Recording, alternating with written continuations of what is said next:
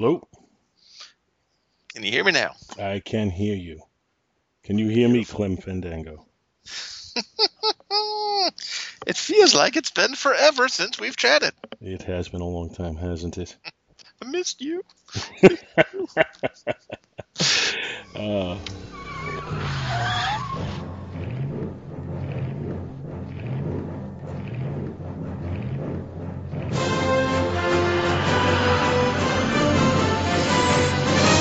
Back to the bin.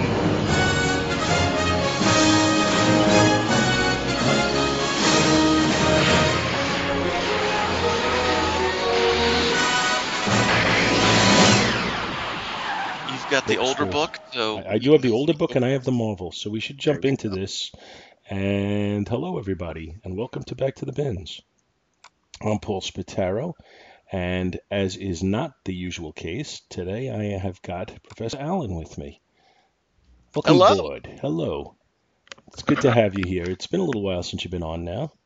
Uh, Always good to be back. it's always good to have you back, and we'll be cordial for now.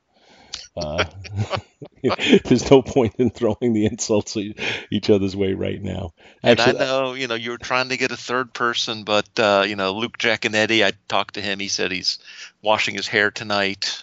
it's I have this Gene image in my Hendricks is mind. running. He's just running somewhere. I'm not sure where. Yeah, I called and he said I'm going to go run now. I'm not sure how to take that. I create this image in my mind. It's like basically my life is a sitcom the way I picture these things. So like as you're saying that, because I go back to the days when you were desperately wanting to be on the show when that was the big joke. So then you're going through, yeah, I know Luke couldn't make it, and then we flash to Luke tied up in your closet somewhere, gagged and bound. Then and then Gene couldn't make it either, and I picture Gene in like quicksand. Yeah, the Hair Metal Hero said something about bachelor party. Isn't he getting married in like 6 weeks or something like He that? That seems like a long time for a bachelor party, but whatever. Look, I understand. he isn't too far off from the Yeah, yeah, nuptials, there you go. and of course, we wish him the best of all worlds, Yes, yes, even yes. though he's getting married. It works for some of us. That's what I hear. Some of us it doesn't work quite as well. Well, with any luck, the second time will be the charm in certain areas. But anyway, that's as far as I'm getting into my personal status right now. Anyway, so Scott and Bill are both uh, just dealing with really tough work schedules right now.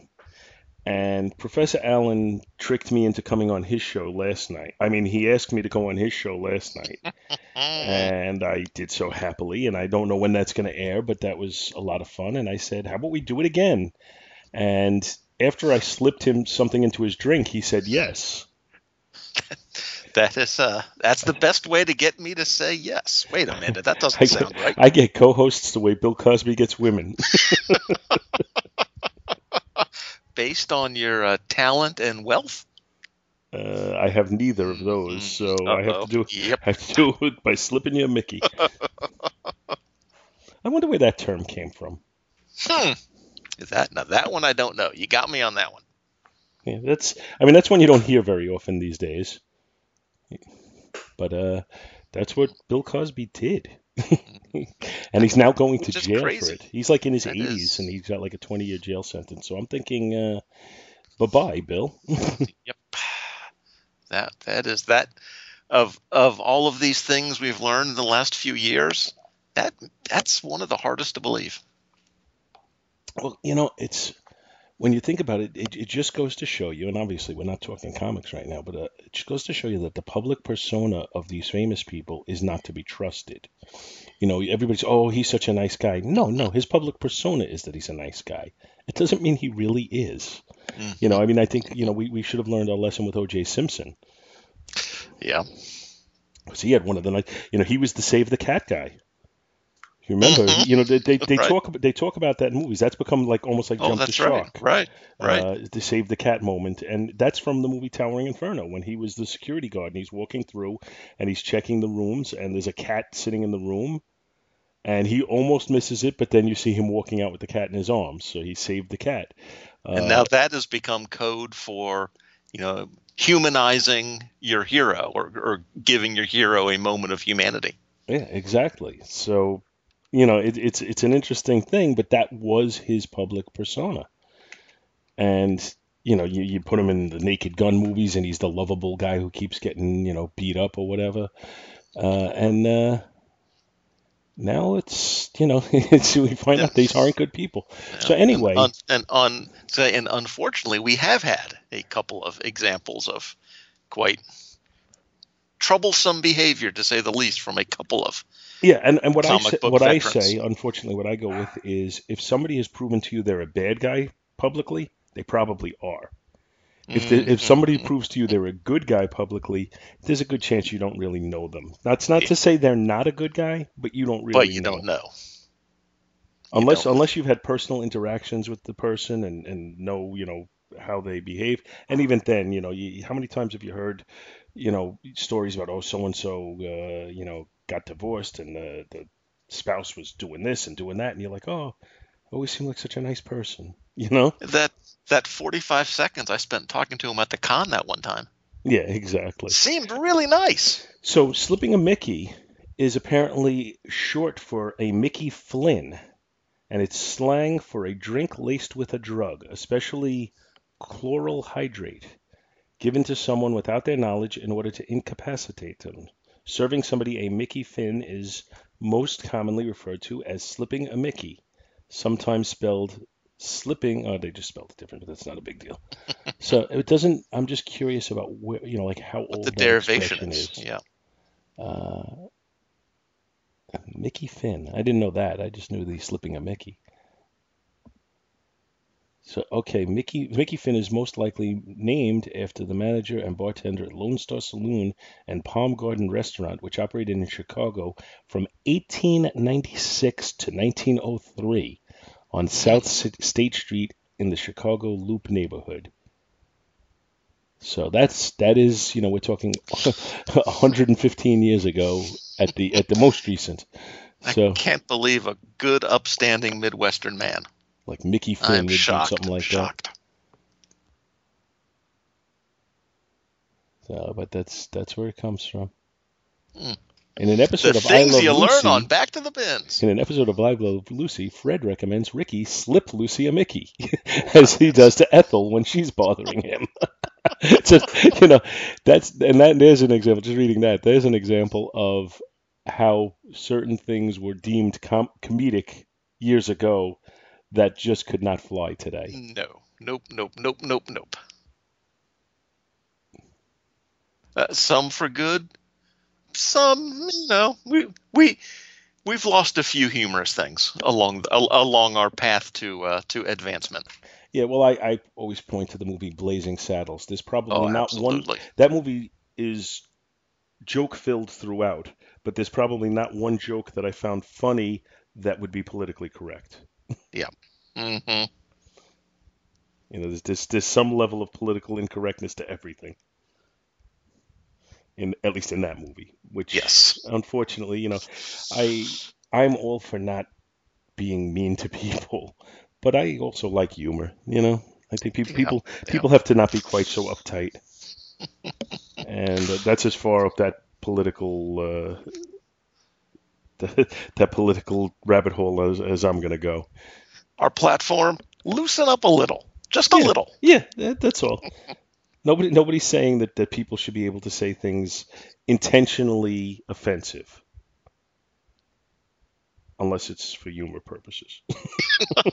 Because I had to pull back on that already, because I realized in Blazing Saddles, it is intentionally offensive, but it's not mean-spirited. It's meant in humor. So I don't know. I think we all need to lighten up a little bit on things. Anyway, if you disagree, send all email to the Relatively Geeky Podcast. I don't think that's right. Wait a minute. I don't think that's right. So, I think we're going to jump right in today. We both picked books with, as you pointed out to me earlier in the day, somewhat similar creative teams, which is Yeah, interesting. there's some overlap. Like Yeah. we have a number of years between these two books, but Hmm. I took Amazing Spider-Man number 103 from December of 1971. It has a 20-cent cover price. Nice. Yes, very much so. It is during the era which I kind of find regrettable, where they were putting a boxed image on the cover and having a lot of blank space around it, or just non-art space around Hmm. it. Hmm. Uh, the cover is by Gil Kane, and it is definitely atypical. You have Spider-Man swinging with a bikini-clad Gwen Stacy in his arms in the Savage Land. There's a giant, scaly creature called Gog, and we see his head and his giant hand. His head is about as tall as Spider-Man's whole body Hmm. is. Hmm. Kazar is at ground level with a spear in his hand, rearing back to toss it at the creature. And then down at the lower left-hand corner, rather, we have Zabu, who's or just his head, who's, I guess, roaring Hmm. at the moment. The cover is by Gil Kane, and anybody who is familiar with Gil Kane would have been able to pick that out from a mile away, Yeah. to be honest Yeah. with you. Uh, and as I said, it's kind of atypical, but I I mean, you're still even think it's you're good. even you're even looking straight up the monster's nose. I mean, you have to have at least one of those in every Gil Kane shot, right? One up nose shot. Yeah, definitely. Hang on for just one second. What's that? Hi, Dad's friends. Hello. I hope you're recording because we got end of show gold Yeah, I think that may be the case. I'll have to or listen to it. or beginning of show gold. Anyway, so back to the cover. So it's all new and all great, and it's guest starring Kazar and Zabu the Sabretooth, as if you didn't know he was a Sabretooth. And then it says, Gog, he who walks the savage land. Now, one thing about having that square box sort of as your frame is it does give you the opportunity of going outside of that and making things a little more dynamic. He's swinging past it. The Gog's hand is coming over it. So Sabretooth is underneath it. So even though you have that frame, it actually gives you, an opportunity to go outside that, which may add a little dynamism. I don't know. It does. I agree with that. I think the choice of going with the box is overall regrettable. Hmm. Uh, and they did it on basically, I don't know for how long they did it, for at least several months Hmm. at this time before they decided to stop doing it. And for the most part, I feel it limited the frame rather than expanded. In this one Yeah. instance, you point to things that Gil Kane Right. was able to do that improved it in some ways. Yes. And Right. and it almost creates, at least with Zabu in the front, it almost creates a little bit more of a depth of field to it. There is. But certainly not every artist was capable or chose to sort of take advantage of that opportunity and just limited themselves to that. Yeah, not everybody was Gil Kane. That's true. I say that not meaning to be facetious. He was a great artist, and not only was he a great artist, but he was part of his greatness was that he was able to just put some dynamism to things that other people would do Hmm. in a much more static way, I guess would be how I'd say it. Right. Now he had his stock poses that we saw over and over Sure. again. The person being punched and coming, backwards towards the reader. The up nose shot that you made mention of. Those were very common for him. But despite that, I just pretty much every book he drew, I got more pleasure out of it by the fact that he drew it, which is something that I feel like I developed more of an appreciation with as an adult. Yeah, As I a can see young that. reader, I didn't appreciate it quite as much. Hmm. Now, if I remember right, you are an art first guy. I'm a story first No, guy. you're a story first guy. Sometimes Scott story is an art story first guy. only guy. Yep. That's right. So now, does the story first aspect of that, does that mean that you care less if the artwork is good, or does that mean that It's more that I really can't differentiate very much. It has to be pretty extreme. It has to be almost, Jack Kirby or Bill Sienkiewicz or something really on the fringes for me to make a distinction. As far as recognizing the artist? Yeah, as to who it is. I mean, you guys talk about a pencil and you can see an uncredited inker on a certain page because of something, and I have no idea what you're talking about. Completely over my head. Oh, well, and by over your head, I'm going to just assume for my own benefit here that you mean you would not have picked that out. Yeah, but I think you understand what we're saying. Almost, but I can't see it. I certainly can't see it. Okay, I guess I can live with that. It goes over my eyes. How about that? Well, it's going to be interesting because when we get to your book, I did have some inking comments, so we'll there get you go. there. Now, one thing I was talking about with young Mr. Spataro. And for anybody listening, the conversation with young Mr. Spataro, if I deem it appropriate, because I wasn't able to hear what was said on both ends, if I deem it appropriate, will be after the closing of the show. If it's not after the end, that means I listened to it and thought, it really didn't add anything for you guys to listen. But we're talking about the cover, and I just thought it was, it's such a comic book thing that you either have someone, in this case like Spider-Man, who is wearing way more clothing than the average American human does, right? He is literally covered head to toe. Mm-hmm. Or you have people wearing way less clothing mm-hmm. than the average American human does, like Ka-Zar and Gwen in the loincloth and bikini.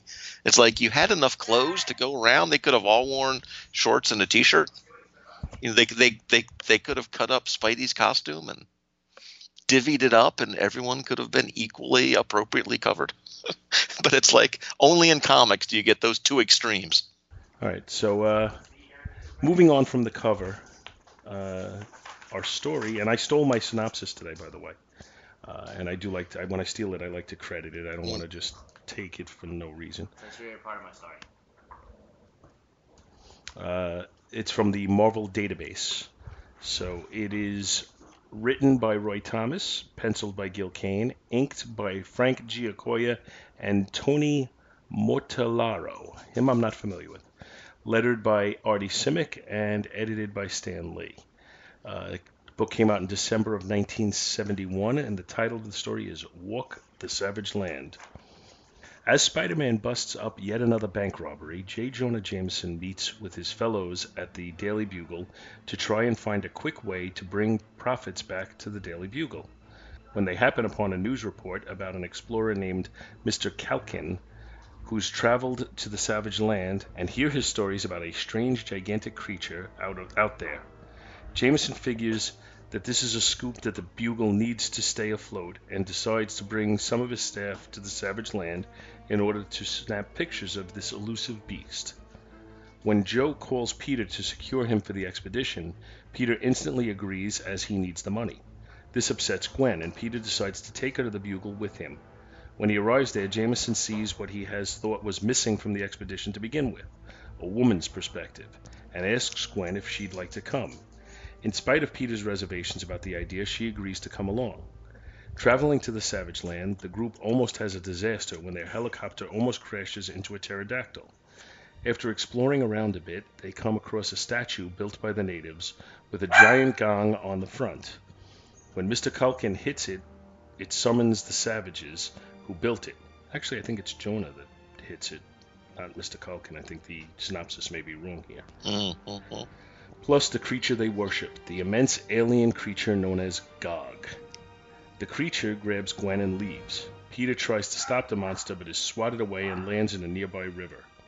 Gwen is then taken to a man who's adopted the monster. It's none other than Spider-Man's old foe, Kraven the Hunter. As Culkin and Jameson go after the monster, they run into Ka-Zar and his saber-toothed tiger Zabu, and enlist his aid in trying to find Gwen. Meanwhile, Peter has changed into Spider-Man and begins his own search for Gwen as well. After fighting off a giant snake, Spider-Man makes a misstep when he accidentally jumps into some quicksand. And the story is to be continued next issue. Because it's not the 1970s without quicksand. I gotta think Roy Thomas was sitting, or Gil Kane, depending on how much Marvel method we want to put in Right. here. They were sitting there watching King Kong and said, "Why don't we just do this in Spider-Man?" Yeah. I mean, how much more King Kong could this story be? I do appreciate that at one point I think there is a shout out to King Kong. I They think do there is, mention yes. King Kong in Fay Ray. And so when that happens, you say, okay, what do they call it? They hung a lantern on it, right? Yeah, They at least laid the groundwork for it. they didn't slip it a Mickey though. But I mean, it's so I mean, Jonah Jameson is what's his name, Darrow? No, not Darrow. Ann Darrow is he's Carl Denham, and Mhm. Gwen is Ann Darrow, or Fay Ray, if you will. Uh, 'Cause- mhm. and Gog is Kong. You even have they have the whole thing where they journey by boat and then Mhm. helicopter. Then they have the whatchamacallit, the giant statue. All right. Okay. I mean, there's just Yeah, I so much got you. Kong here. And when he finally Because I'm shows up, he thinking, grabs her and leaves. yeah, exactly.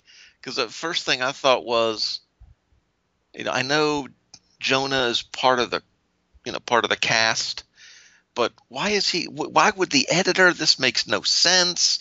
He should be home in New York. Oh, but he has to come to fill the King Kong role.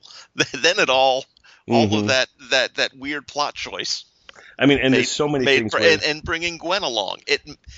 Both of those are stretches yeah, in terms of or plot even, logic, unless you're doing Kong, yeah, in which but case they're perfect. even Jameson basically having a money is no object attitude. Where the hell did that come from? Yeah, I do not approve of that, for one thing. Yeah, really.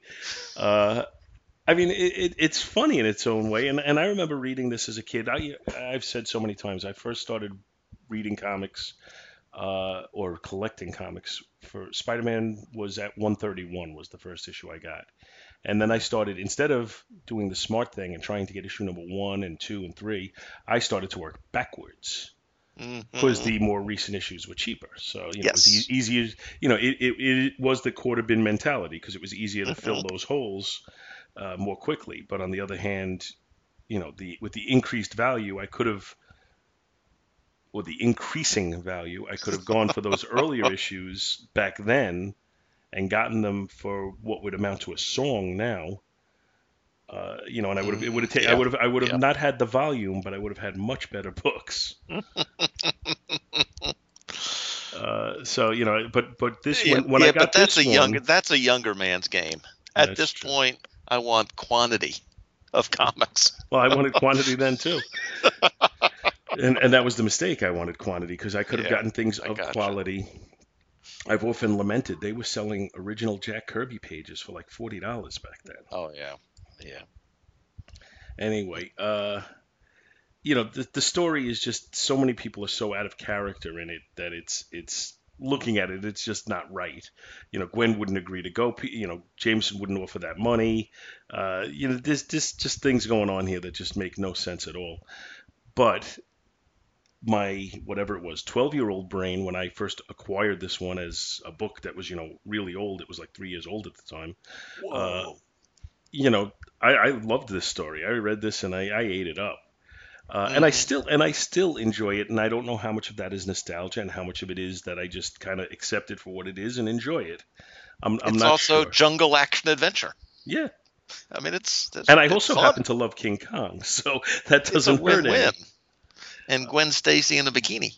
Now, Just had saying. you read this before, or is this I your had first not. No. experience with this? No. This is about as I think I've read through a Masterworks or a collection some of the really early Lee and Ditko Spider-Mans.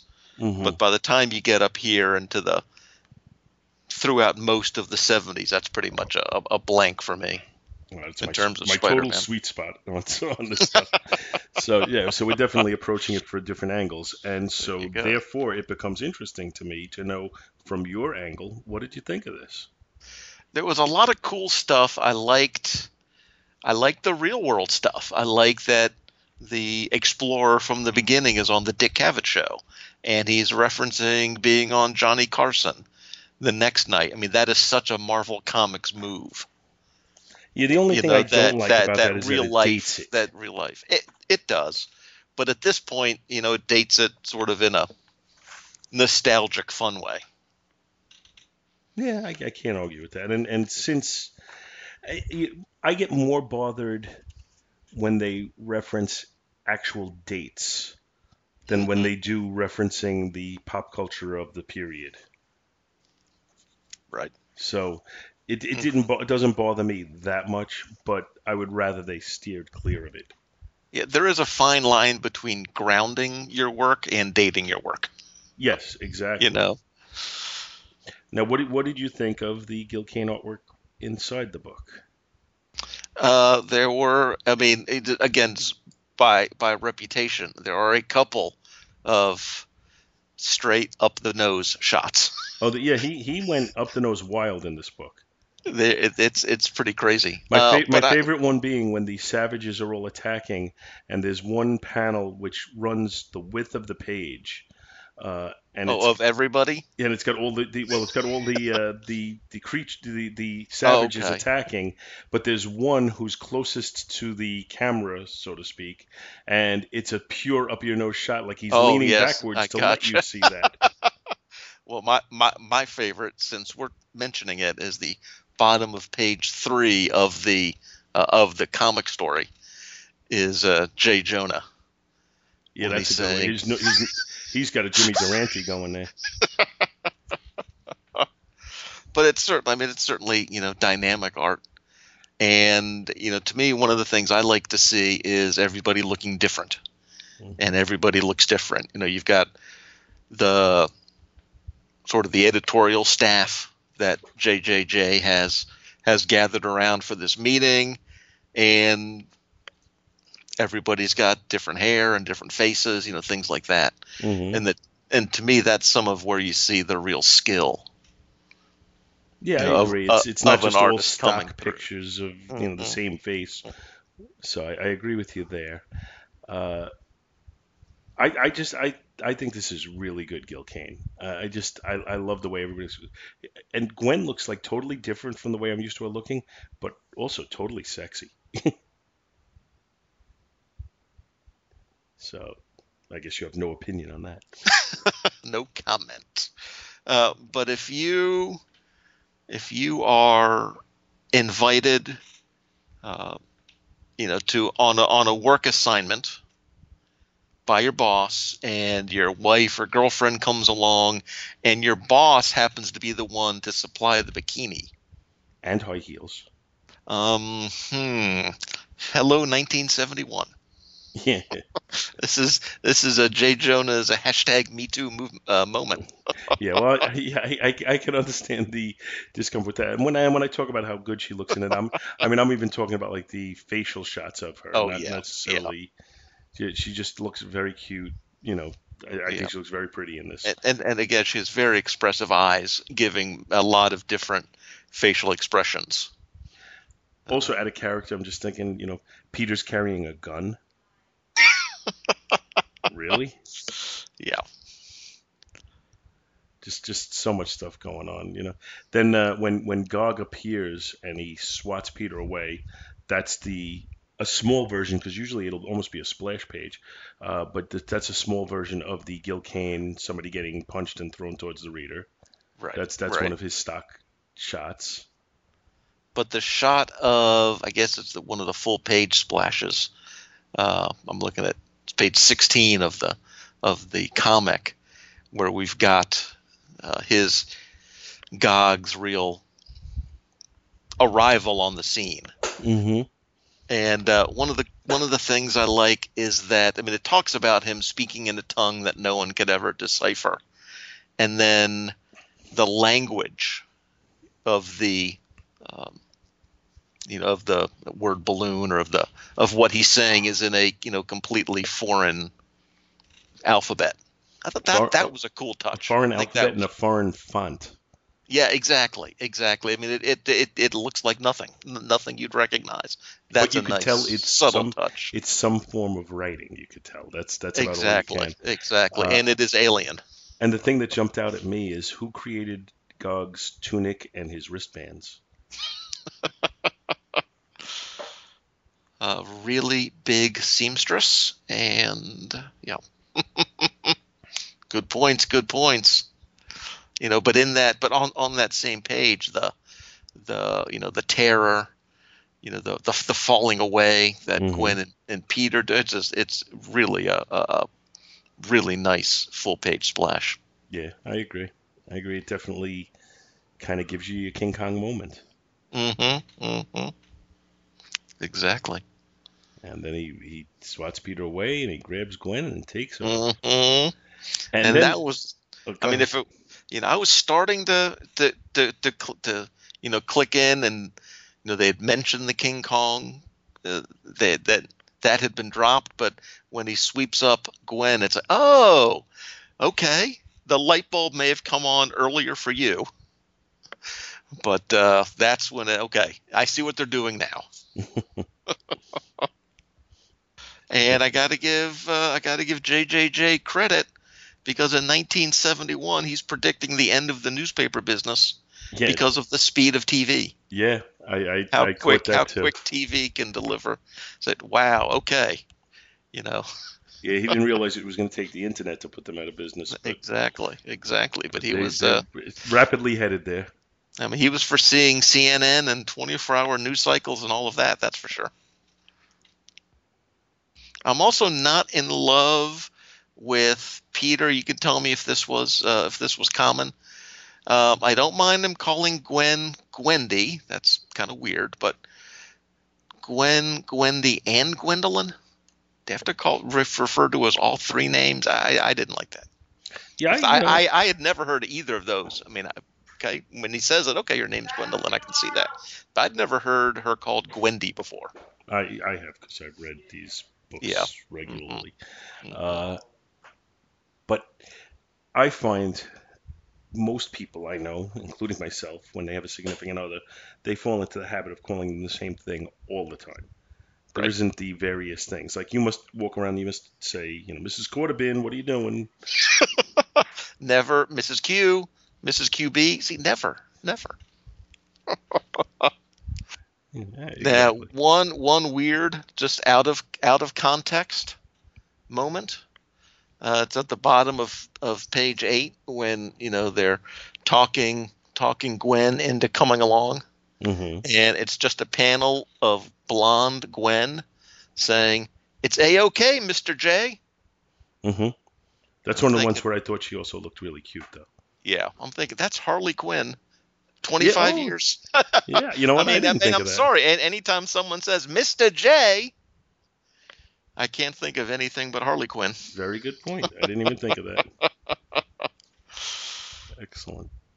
You know what I really like is the shot when the helicopter is is in the issue with the pterodactyl, and in the next panel where you see Gwen, Peter, and two Jonah Jamesons, I guess. No, actually, I guess it's the pilot and Jonah Jameson. Yeah, But just the way that panel is laid out is just very cool. yeah. Hmm. Hmm. Yeah. I mean, the only other thing, I'm the what I'm looking at, the PDF I'm looking at has everything, including the ads. And so at this point, I do have to say, this is towards the end, but I do kind of feel like a failure, because we have John B. Hakey's "When I Plan to Retire Before 50." This Mm, is the business that made it possible. You see, we are career failures, Paul. We are still working I know. after 50. I don't know. You'd think reading, I mean, I have an excuse. I didn't read this comic book when I was young, but you did. I know. You had your I chance. read it while I was still young enough to take advantage of this. I also should have had the Polaris nuclear sub for $7. Well, there you go, too. But instead of DuraClean International, you went into what does he do? What's it called? The law? I mean, come on. What were you thinking? Yeah, some of these ads just make you scratch your head. Uh, I don't know what I think anymore about the reveal of Craven the Hunter. That I'm not in love with. I think you had so much. The story is packed enough already. To me, it just seemed, again, not having much context, it seemed unnecessary. It does definitely seem unnecessary. I honestly don't know if I like it or not. I need to reread issue 104 and see where it goes Yeah, with that. see where it goes, but still, yeah. It's been years since I've read it. That was the moment for me. Yeah, I wasn't sure. Well, I was sure. I didn't like it. Right. Well, yeah. So basically, I'm not sure whether I like it or not, and you don't like it, but leave the door open to possibly he could win you over. Exactly. All right. Anything else on this one that you? Let's see. Again, there just some really nice language being used. Well, there's one line that talks about the next morning arriving wet and churlish. Okay, someone got their thesaurus out and used it well. I like that. I like those. I like those moments of someone occasionally trying to do something a little literary. And that works for me. I think Stan was big on that, and Roy was kind of his protege. Exactly. So I could see that being the case. I think when you read comics of this era, you see a lot of that. You see a lot of people speaking in language that you don't hear in normal conversations. And I think there was a time when we got that more in movies, and then you had your people in comics and in movies who have become famous over the years for their ability to put together dialogue. Like Brian Michael Bendis in comics, or Quentin Tarantino in the movies, and just put the way that's one of their strong points, and when people review their stuff. But I do think that they tried to be a little bit more highbrow in an effort to combat the thought that comics were just for children. Right. Yeah. And I think they really made an effort to put in extra flowery language. Again, things that people wouldn't normally say in normal life. And it doesn't, sometimes it works and sometimes it doesn't. I have a real problem when they do it with a character who's not supposed to be so bright. When you have Victor Von Doom speaking in a way where it's sophisticated and it's using language the average person doesn't use, that's believable to me. But when you have, I'm just trying to think, Ox from the from the what's it called, from I can't even think, from the Enforcers, who's supposed to be, very, very slow-witted, and every once in a while there's a word in his dialogue where it's like he wouldn't even know what that word means. That's fair. And I don't know specifically if there's any example of Ox doing that. So if anybody says, no, Ox always speaks stupidly, then, that's good. It's an example. It's an example. It's a hypothetical example. So I guess that's about it for Amazing Spider-Man 103. And unless you have anything else, we could rate this. Let's do it.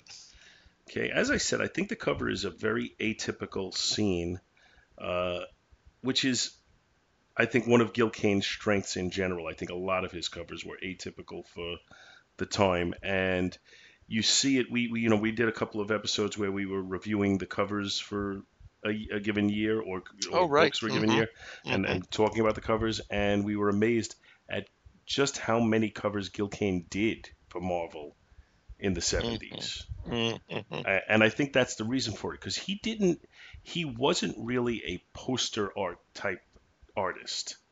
He was more storytelling, dynamic pose artist.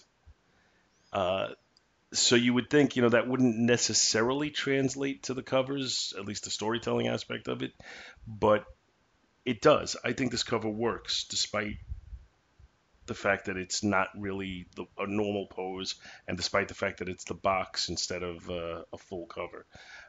So I'm going to give it a B plus. I think it's high quality. It's not quite an A, but I think it's solid. The interior art, I think, is really good. There's couple of points where I just feel like the inking is a little too dark on it, and I'm not going to go too much into the inking. Like they could have just had a lighter touch with some of it. But overall, I really like it. I'm going to go with the same B plus on the interior art.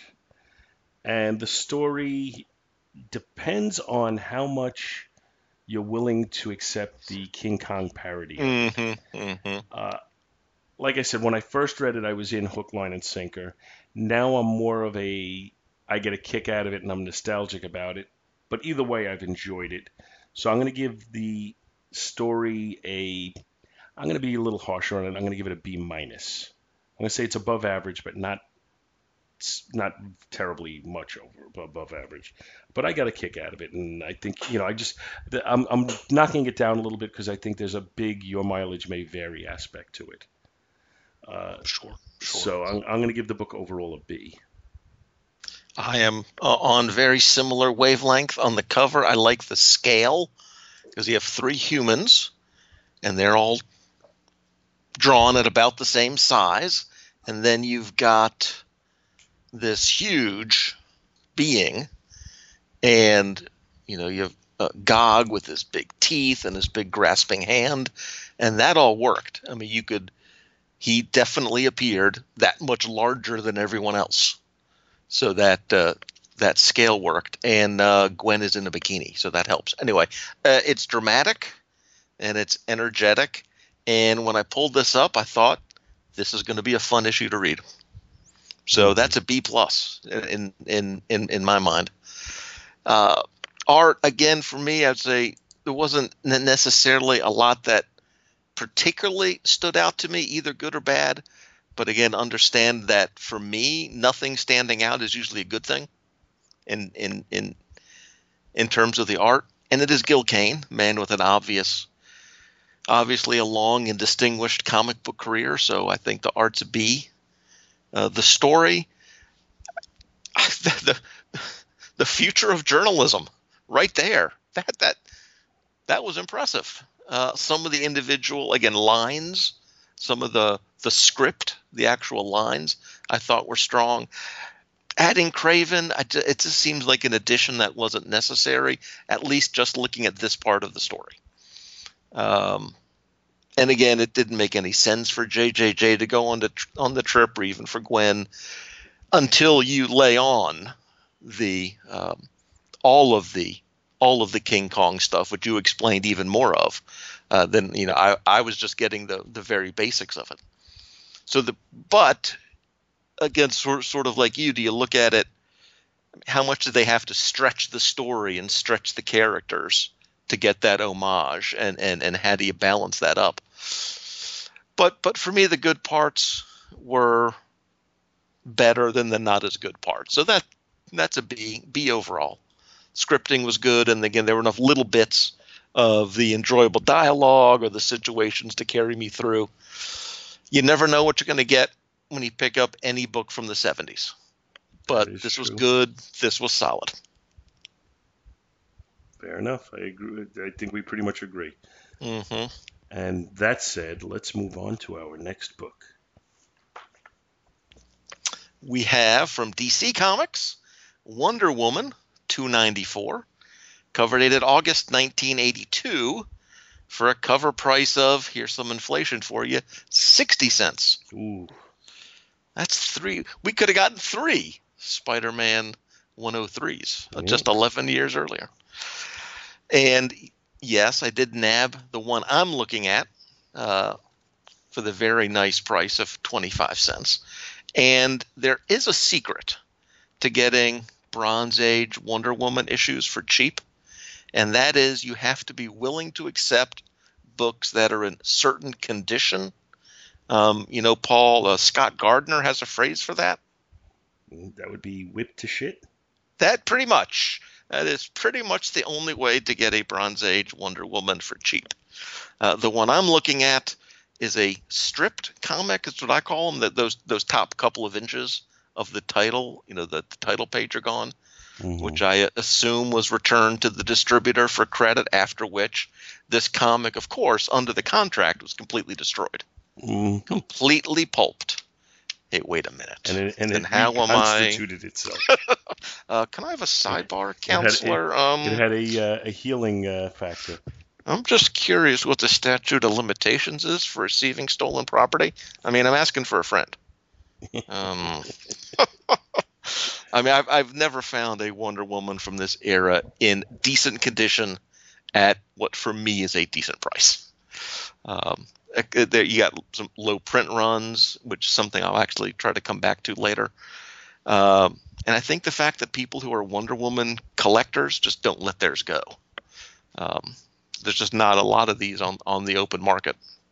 Anyway, on the cover by Gil Kane and Frank Giacoia, or at least the 75% of the cover that I have, we see Wonder Woman blocking what appear to be missiles with her bracelets.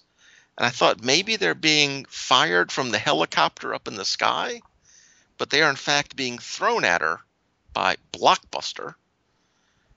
And a lot of army dudes are crouched by watching. And we are told, beware the Blockbuster. And I went online and saw that the rest of the cover, the entire cover, actually says, take some advice from Batman, Amazon, beware the Blockbuster. Because Blockbuster originally, I guess classically, is a Batman villain. Isn't every DC villain? Eventually. Most of the good ones are.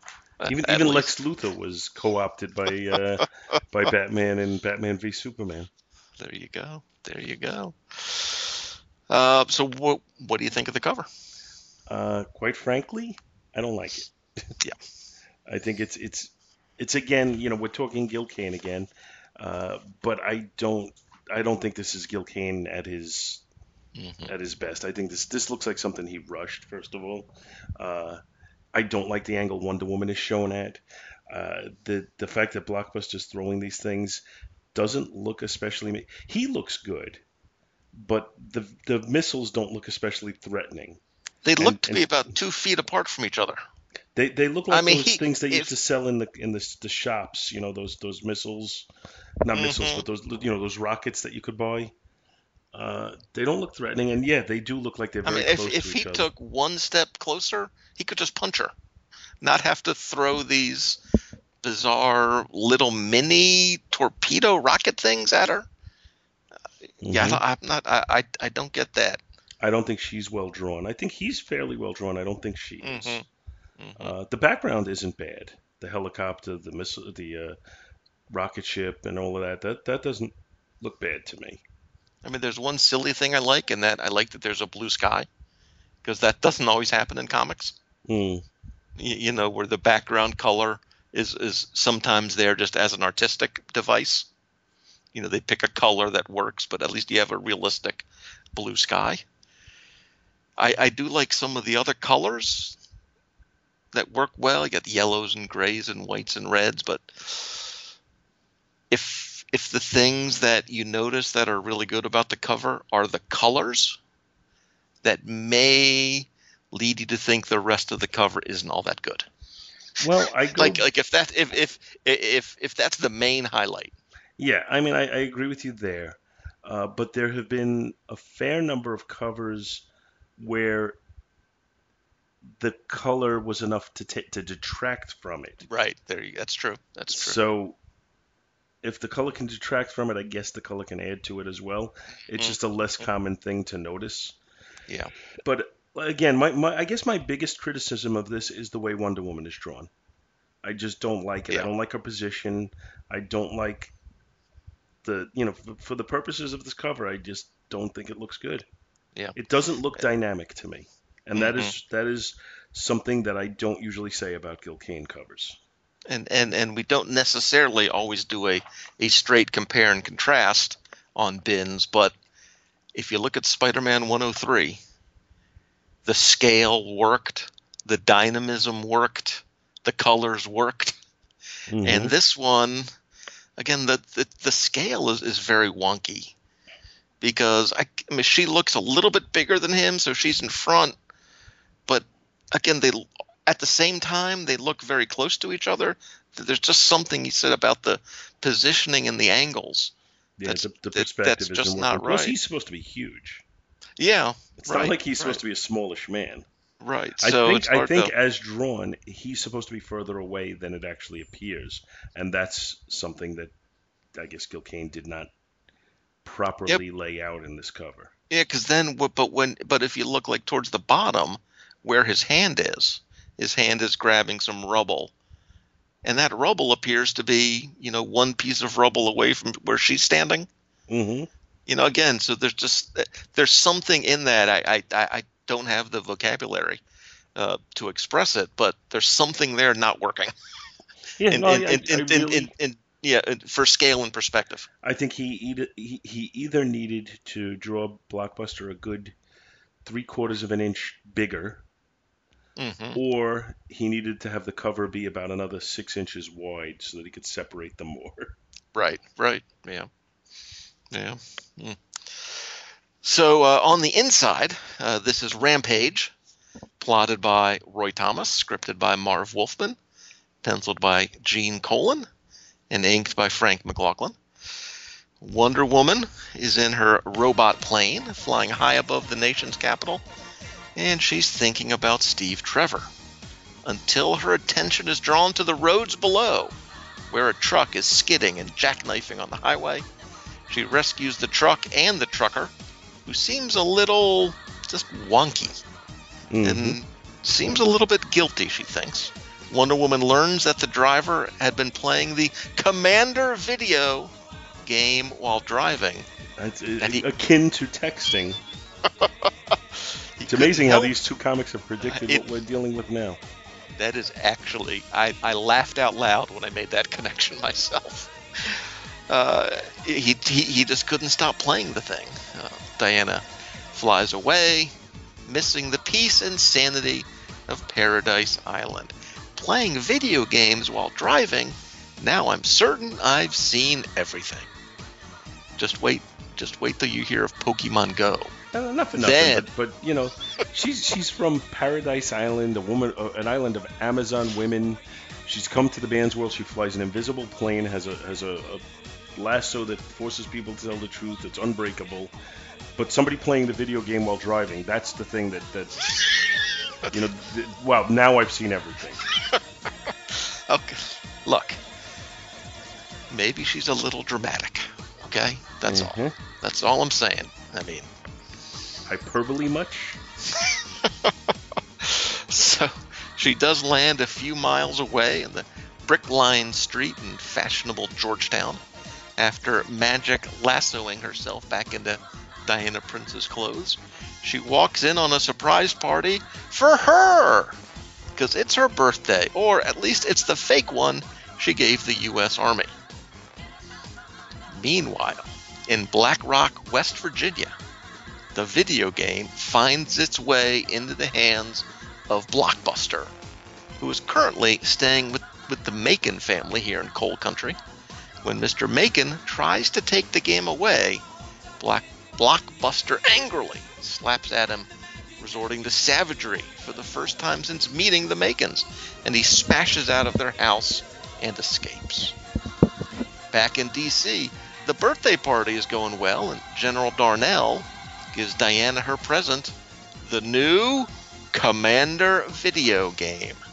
Steve is pretty excited by this. He's about to try the game to hook it up to her TV, but they hear news that Blockbuster is attacking missile silos in the Appalachians. Diana secretly switches to Wonder Woman, flies the robot plane to that area, and battles Blockbuster for a number of pages, using some tips and tricks that she learned from Batman about dealing with the big guy. But he is pretty hard to take down, and one of the military men on the scene offers to use his missile guns, but she refuses. If it takes force to stop him, then by Hera, she'll stop him. Anyway, she has to.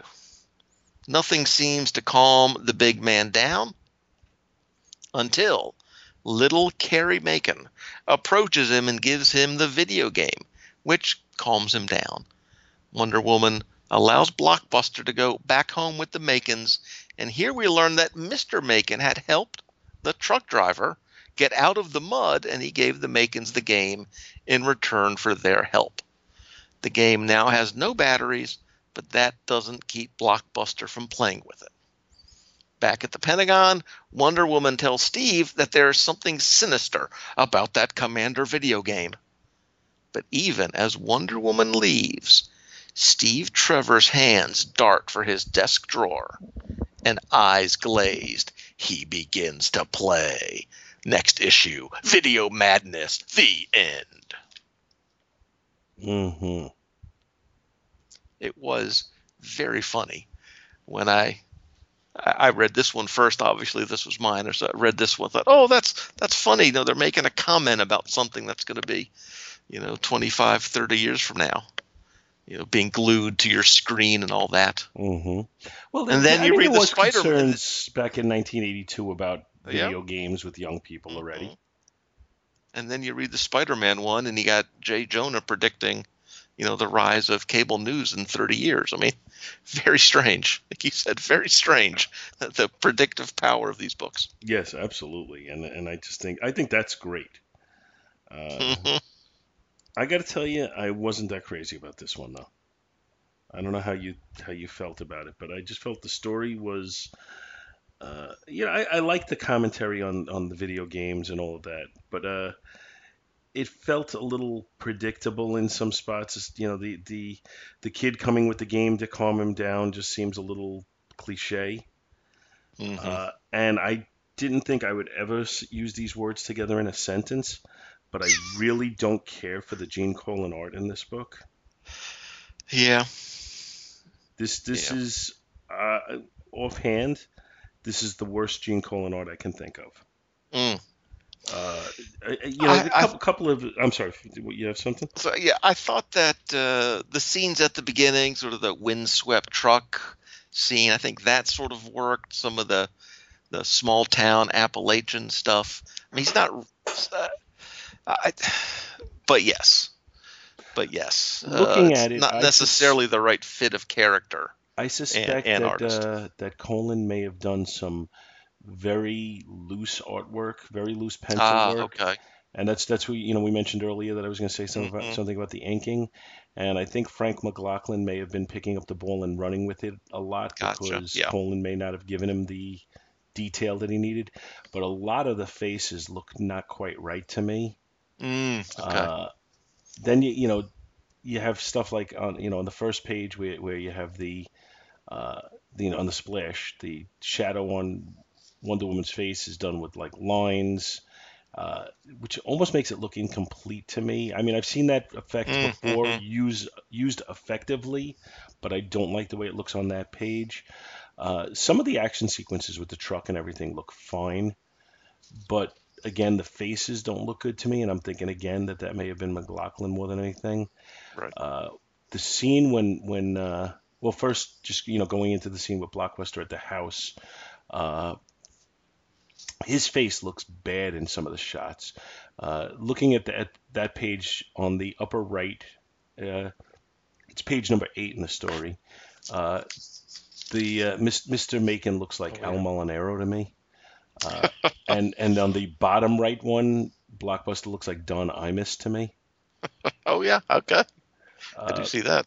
Then he bursts out of the house, and apparently all perspective has gone mad because he's almost as tall as the house. I was going to say he is as big as the house. Yes.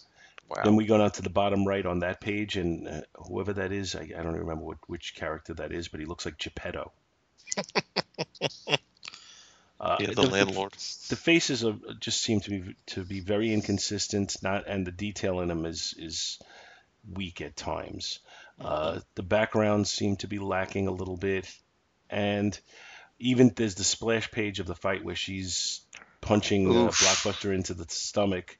There's a lot missing in that page. Yeah, it lacks so much detail. I suspect if, we did this on one of the Avengers spotlights where there was a full page splash, and I did not like the way it looked. And we found the same page, the raw pencils for it, and it looked so much better in the raw pencils than it did when it was inked. And I suspect that might be possible here as well. And I'm not sure I love that sound effect. Spam. What I is that? I find that when I punch anybody in the stomach, it makes the sound spam. Yeah, I mean that's obviously supposed to be. It's supposed to be the hero shot, right? That's supposed to be the dramatic, best piece of art in the book, and there's so much lacking. I'm not even sure of the scale. Yeah. I mean, I know he's big, but I don't know. Yeah, no, there's the art in this book. So, yeah, you go from that page to the next one. Look at the close up of Blockbuster's face after he holds back his punch. Oh yeah. What the hell happened to him there? Why the long face, Blockbuster? Yeah. And then we go on to the last page, and Steve Trevor's face looks bad in that last panel. Yeah. I mean, I know he's supposed to be eyes glazed, blah blah blah, but he just doesn't look good at all. Yeah. Yeah, if it didn't say "and eyes glazed" in the narration, that's not what you'd come up with. No, I don't know what it come up with. Yeah, that's not what it looks like. Yeah. That's what Scott Gardner would call derp face. Yeah. So, ultimately, I feel like the story, I like that it's giving a commentary on the video games, but I feel like it's done in kind of a cliche way. It's pretty heavy-handed, and I assume it probably gets worse next issue. And I've got a feeling. Me, yeah, I suspect the same thing. To me, I'm shocked to have Gene Colan's artwork be this unsatisfying for me. Now, bad Gene Colan is still better than some other artists. Mm-hmm. I'm still not going to, this isn't getting an F because it's bad Gene Colan. This is probably getting a C+ from me because it's bad Gene Colan. But, it's just I know what Gene Colan is capable of. And it may be the inking. Like I said, it definitely looks like it could be that he just gave some rough pencils and then walked away from it. Mm-hmm. And that the inking was left to be, to add the detail and failed. Mm-hmm. Now, I had read, I think I'd plucked out, I had 4 or 5 sort of Wonder Womans from about this era. Mm-hmm. And not in this issue, but one that was, I think 9 issues later, 303. Mm-hmm. In that one, there was the annual statement of ownership and circulation. Right. And as I look back and read these old comics, I pore over whenever I see one of those. I'm not going to say I've become obsessed about these reports, but it's close. And according to that, they were printing only, and it isn't. It sounds like a big number, but it isn't only. They were only printing 240,000 copies of this. And trust me, based on looking at a number of these items, that is a really low number.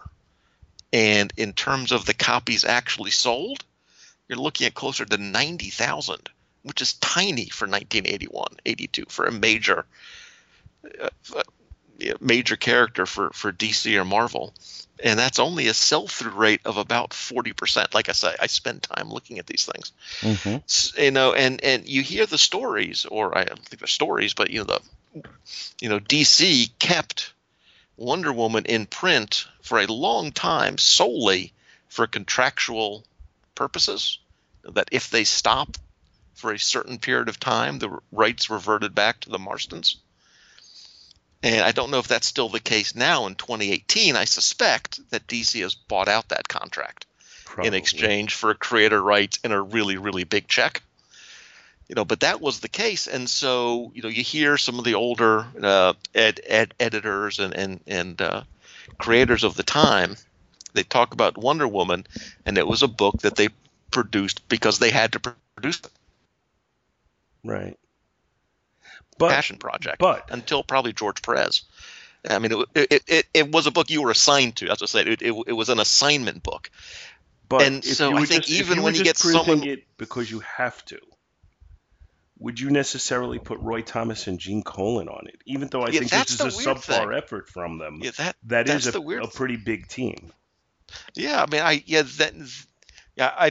I do not understand how they got that talent. Although, again, you got the, you know, knock it out in a week version of Gene Colan, maybe, as opposed to the, you know, you have a month to do Tomb of Dracula, Gene Colan, or whatever it was.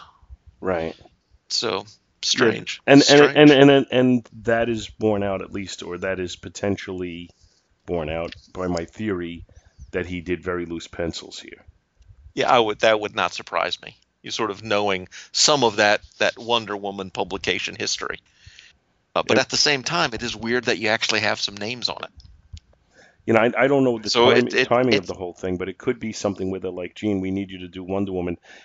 Don't spend a lot of time on it. Bang it out, and if you do that, we'll let you do, one of your passion projects like, exactly, yeah. Night Force or something. Yeah. That I mean, they called it one of the assignment books. You got assigned it, and it may be give us 6 months of this, and we'll give you X book that you really want. Who knows? Now, just another autistic thing I noticed here is am I wrong about this, or is the plane drawn especially smallish? I always pictured it as more or less a full-sized plane, not a 747, right, but one where you'd be able to fit several people if you needed to. Yeah, and it looks like it barely fits her. This is a one person. Yeah. Not only does it barely fit her, but she's got to like crouch down to be in it. Yeah. Let me look at this. Yeah, that is strange. That will give also one other positive thing, but it might be a telling thing as well about the title, is that in addition to this 18-page story, which for books at the time, sometimes, at least more in the mid to late 70s, sometimes that would be the entire issue, would be 17, 18 pages. But in addition to the 18-page lead story, you do have an 8-page Huntress backup. So you actually have 26 pages of story out of 32 pages of content, and there's one house ad, which means there's only 5 actual ad pages, which was good as a reader. But again, 5 pages of ads. Well, no one wanted to advertise in this book. Yeah, because I mean, more often than not, I felt like the ads that you got in these books were across the line for the month. Yeah, but in this instance, it seems like it's not. I don't think it must not be. It might have been. It might have been. Something where they gave a certain amount of money, and based on that money, you could pick this many books to be in. Right. So again, I think that's evidence of just the low priority that the title had then, and again, sort of with good reason, just in terms of the circumstances. So it's a weird situation all around. Though I do like the Huntress backups. Yeah, I didn't have a chance to read the Huntress backup. I do actually just quickly, sifting through it. I like the artwork in that much more. And who is that by? Let's see. That's by Joe Staton and Jerry Ordway. Yeah. And this is somewhat atypical for Joe Staton. His characters were usually, I loathe to use the word just because it makes it sound like a negative, and it's not. But his characters were kind of simple in the way he drew them. I was going to say blocky. Almost, yeah. I almost felt like there was, you would never mix the two up, but there was a relation. Like I almost felt like there's almost a Steve Ditko quality to Joe Staton's artwork.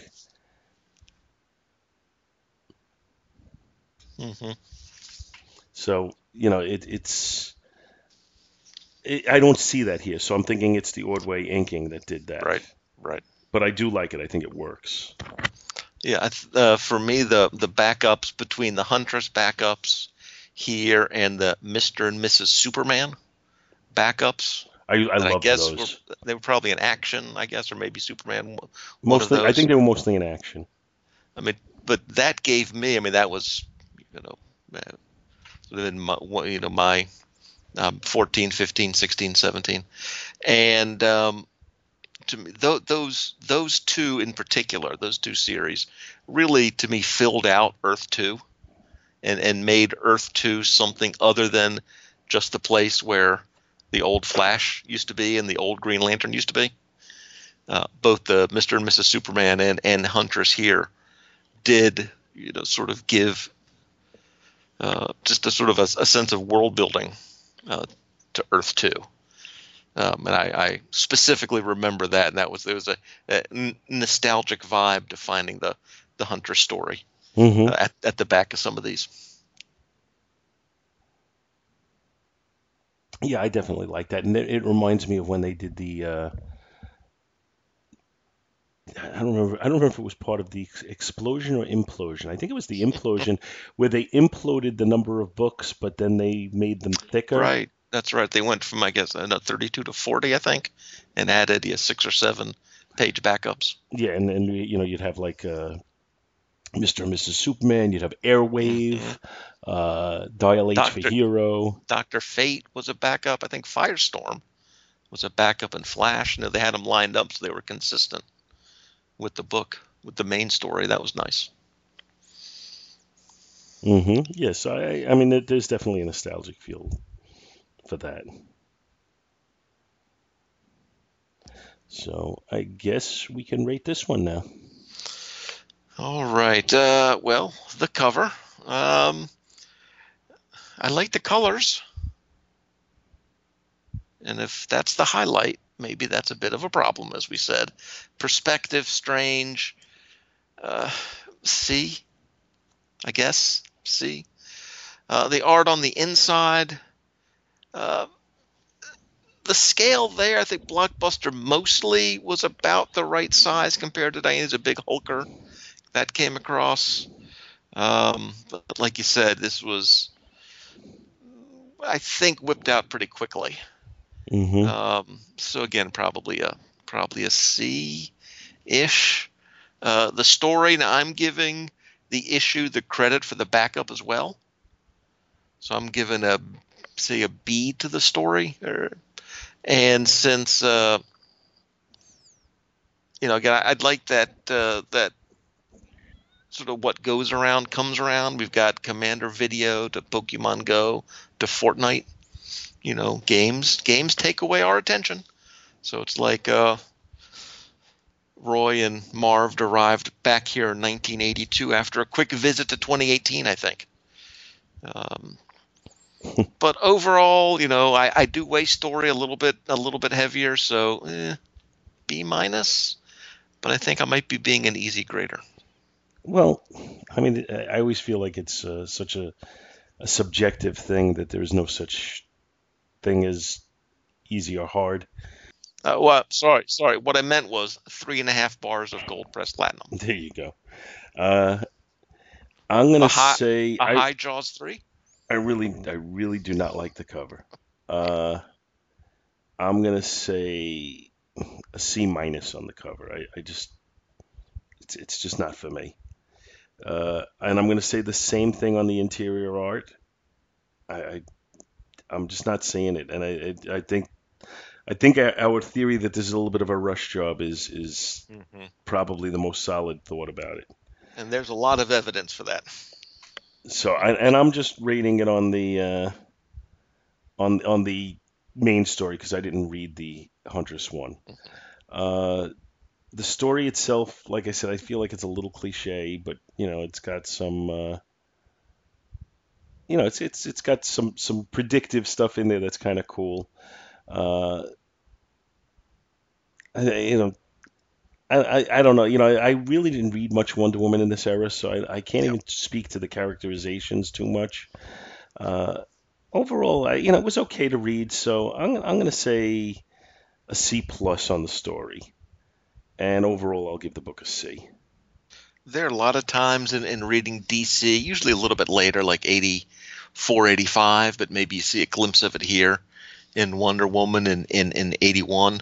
But and I'm a DC guy. And again, this, a lot was my era. But there are times looking back, reading books from around this time and maybe a little later, where you see, man, DC needed to do something desperate. They needed to do something big. And, we're a couple years away from Alan Moore and Crisis on Infinite Earths and all that. And you can see they were maybe getting tired as a company, as a product line. And maybe Wonder Woman is where that decline started first. Right. Yeah. Well, I think with Wonder Woman, and again, I didn't read that much of it, so you got to bear with me because a lot of this is theoretical as opposed to knowledge. But I think they really just didn't know what to do with the character that much. Yeah. And that's why they went to the white jumpsuit Wonder Woman in Sure, the all late those, 60s, yeah. early 70s. She was definitely produced sporadically, or at least somewhat sporadically at the time. Mhm. So, I don't think they really knew exactly what to do with her, and they just kind of. I think what you're saying about them producing it to maintain the rights may be right on the money. Mhm. Yeah, and then like I say, you're 3, 4, 5 years away from DC scrapping everything and really doing a real hard reboot on things. And it's a little early to see that in all the books, but I think maybe you do see glimpses of that being necessary in some of the books as early as 81, 82. hmm I think eventually they got the right idea when they decided to go more into the mythology and Sure, with her, yeah. and then give her a foundation in that mythology, and then you could bring her into the real world. hmm And I don't think they really concentrated on that at this point. In fact, I'm not sure they concentrated on that ever until, like you said, what was it, when Perez got a hold of it? Yeah, I think so. But again, I just have to, again, there's a certain amount of conjecture that I'm making here because there's a lot of Wonder Woman I never read. See, but that's one of the things about Back to the Bins, and to pull the curtain back a little bit. It was about 36 hours ago that you invited me onto this, hmm and sometimes you have a little more warning, and it's fun to sort of specifically go through the stacks and find one that you really think is going to be good or interesting. I literally said, well, what is literally next on the stack that I'm going to read? Or actually, what is the last thing that I read? That was the criteria. That was the last thing that I read. So there was no decision making. No, oh, Paul's going to love this, or this is something that's going to be wacky or weird, like the Captain Marvel thing from last time I was on. The guy the robot who shot his arms off, and that was specifically chosen to be goofy, wacky fun. This was chosen because it was the last thing I'd read. hmm And sometimes that's what you get. Yep. And I just the same. I think it made for some interesting conversation, and it was an interesting read. So I really don't have a problem with that. So, and I appreciate you bringing it. Absolutely. It is always a pleasure to speak with you, Right. whether it's over here in your neighborhood or over in mine. And for anybody listening, if you don't already know, Professor Allen's Neighborhood is the relatively geeky network where you do which shows? Do the Quarter Bin podcast and the Comics Reading Journal on my own, and then me and M together, we do Shortbox Showcase. And as we record this, I again don't know about the timing, but we recorded a Quarter Bin podcast yesterday, so there's in all likelihood the two episodes won't be appearing too far from each other, and give a listen. Yeah, it doesn't even cost you that quarter. exactly. I mean, if you want to send me a quarter, I mean, whatever. I'm just saying. Anyway, thank you for coming on. Thanks for doing this with me. This was fun. And Always a pleasure. thank you, everybody, for listening. We'll see you next week. Thank you so much for listening to our show, and we hope you'll continue to join us each and every week for more good old-fashioned comic book back issue awesomeness. You can contact Back to the Bins to leave feedback, comments, questions, suggestions, and criticisms via email at backtothebins@gmail.com or by joining the Back to the Bins group on Facebook. Back to the Bins is a proud affiliate of the Two True Freaks Internet Radio Network, which you may find at www.twotruefreaks.com. Two True Freaks is a registered trademark of DiManzo Corps of Milan, Italy. All rights reserved. Each and every month, the Two True Freaks Network produces dozens of new and exciting episodes which regularly reach tens of thousands of loyal listeners worldwide. Sponsorship and or advertising opportunities are available. Inquiries may be made via email to twotruefreaks@gmail.com. Please take a moment to stop by the twotruefreaks.com site and check out their many other fine podcasts, won't you? Thanks, and we'll see you next week. Hang on for just one second. What's that? Hi, Dad's friends. That's my friend, the economics professor. Who am I talking to? Who do I have the pleasure today? This Professor is Professor Allen. Allen. Hello. Hello there. What are we talking about today? Talking about Spider-Man. I could talk about Spider-Man. Go ahead. You sound almost like your dad. He just sounds a lot older. He has a bigger I mean, forehead than I way do, and he's a older. little more Way ugly. older.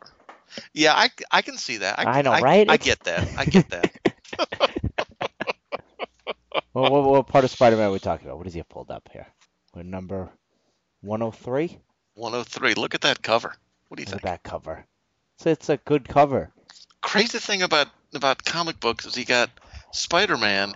He is covered head to toe, not a speck of skin showing, right? Mm-hmm. And then you got the bikini girl, and you got the loincloth guy. You do. It's, So like, which is it? Which is it? I mean, can we compromise? Can we just like shorts and a t-shirt for everybody? It's, some short shirts and a tank top and maybe, I don't know, something for the guy. Anything. I mean, they could take Spider-Man's costume and split it three ways. He'll keep the mask. They'll get everything else. Hey, wait a minute. He's got to be wearing something under that, right? That's true. Hopefully. We hope.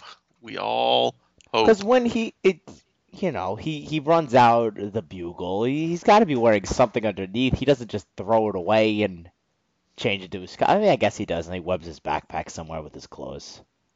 It's a tricky one. That's a It is tricky one. That's a question for the ages. All right, I'll let you go. He's back. Good to meet you, young Spataro. Nice to meet you. There you go. That's Professor Allen. He can answer all things economic. Oh my. So it's good that you make friends with him.